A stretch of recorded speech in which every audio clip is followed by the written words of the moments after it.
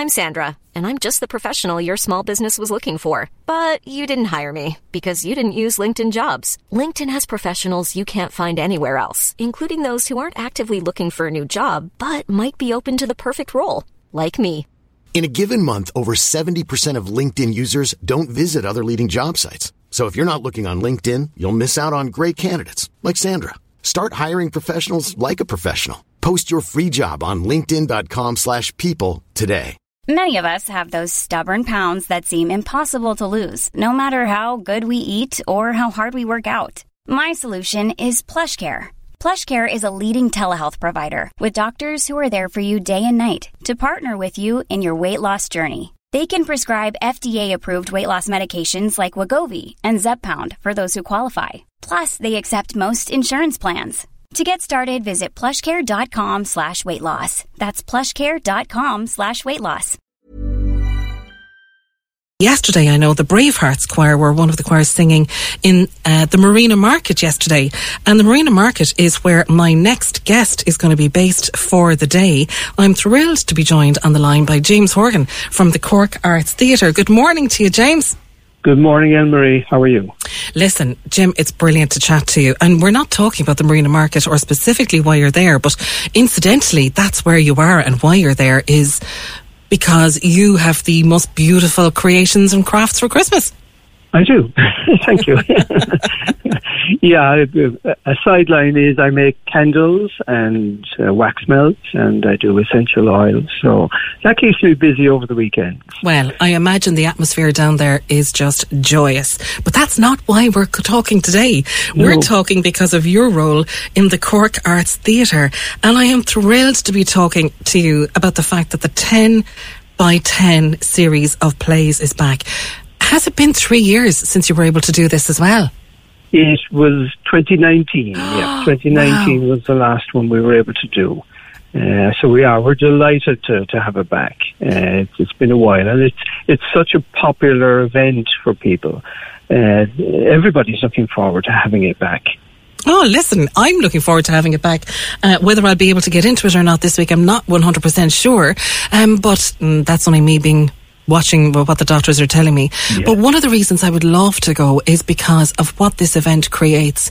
And I imagine like the pre-event work that you get involved in is enormous for this, because people submit the craziest number of plays for you guys to sift through and pull out the very, very best until you just come down to 10 short plays, each no longer than 10 minutes, but each telling a perfect story. Well, they have to, yeah.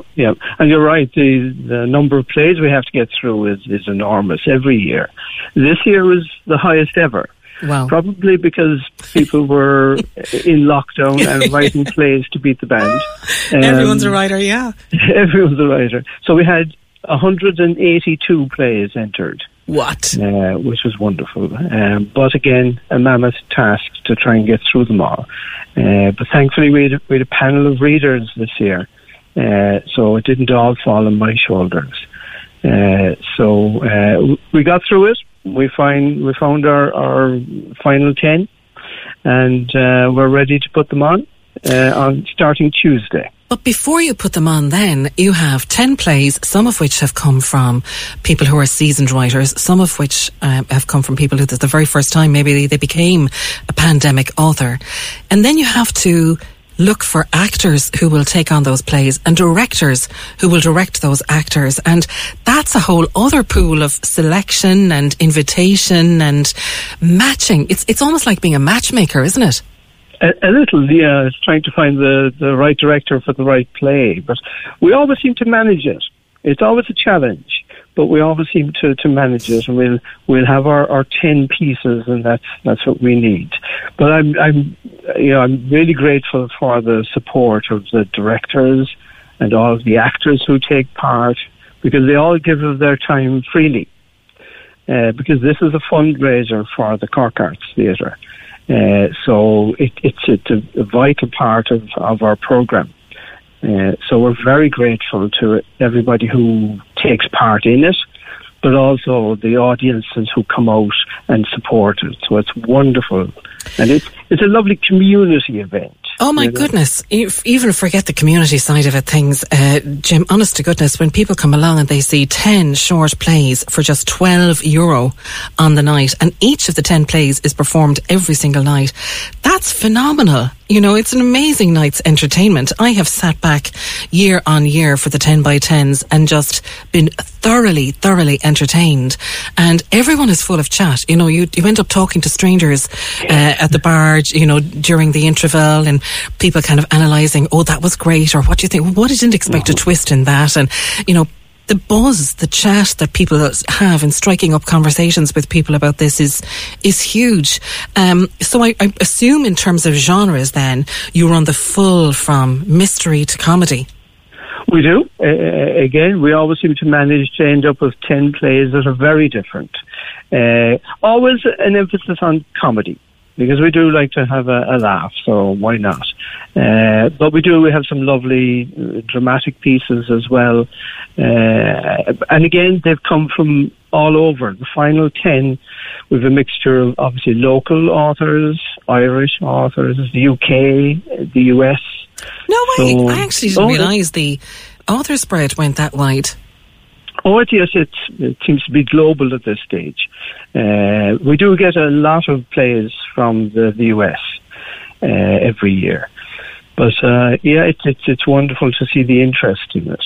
And as you say, each play has to stand in its own right.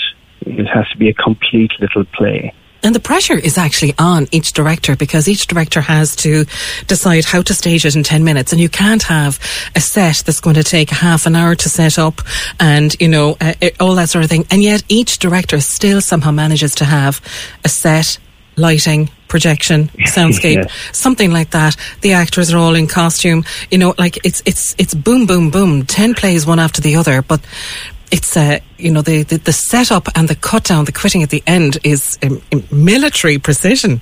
Oh, it has to be. It has to be. We sort of have it down to seconds at this stage between each play to try and get them on and off. But again, that's down to the crew. It's down to the directors, you know, getting on board as well. In fact, they're all rehearsing. The technical rehearsal is today and tomorrow. Oh, wow. And then hopefully ready for Tuesday, but I'm sure they will be. They'll be fine. Tuesday through until Saturday, every night at 8 o'clock. And in terms of buying tickets for each night, you know, the Cork Arts Theatre is a very easily navigated website. It's so user-friendly, so people just simply go onto corkartstheatre.com. It's the first event that's going to be there on the homepage. When you click on it and you read all about them, there's a very clear button which says book now. And, you know, like some websites take a little bit of navigating you to try and get through their ethos and their vision before you kind of figure out where do you click to buy tickets. Yeah. So this is so user-friendly, and like I said, 10 different stories every night. Like, this will keep you talking for the week. You won't just be talking in the car on the way home or the walk on the way home. You will have stories out of this. You'll dine out on the stories out of this. And every night, 10 different plays just for a €12 ticket. A wonderful fundraiser for the Cork Arts Theatre, but a superb night's entertainment. So, Jim Horgan, congratulations to you on bringing it back after a 3-year hiatus. And the best of luck to you now with your wonderful Christmas festivities below in the Marina Market and all the joy that there is below there. It's a busy time, yeah. Busy indeed. But thanks so much for joining us on the programme this morning.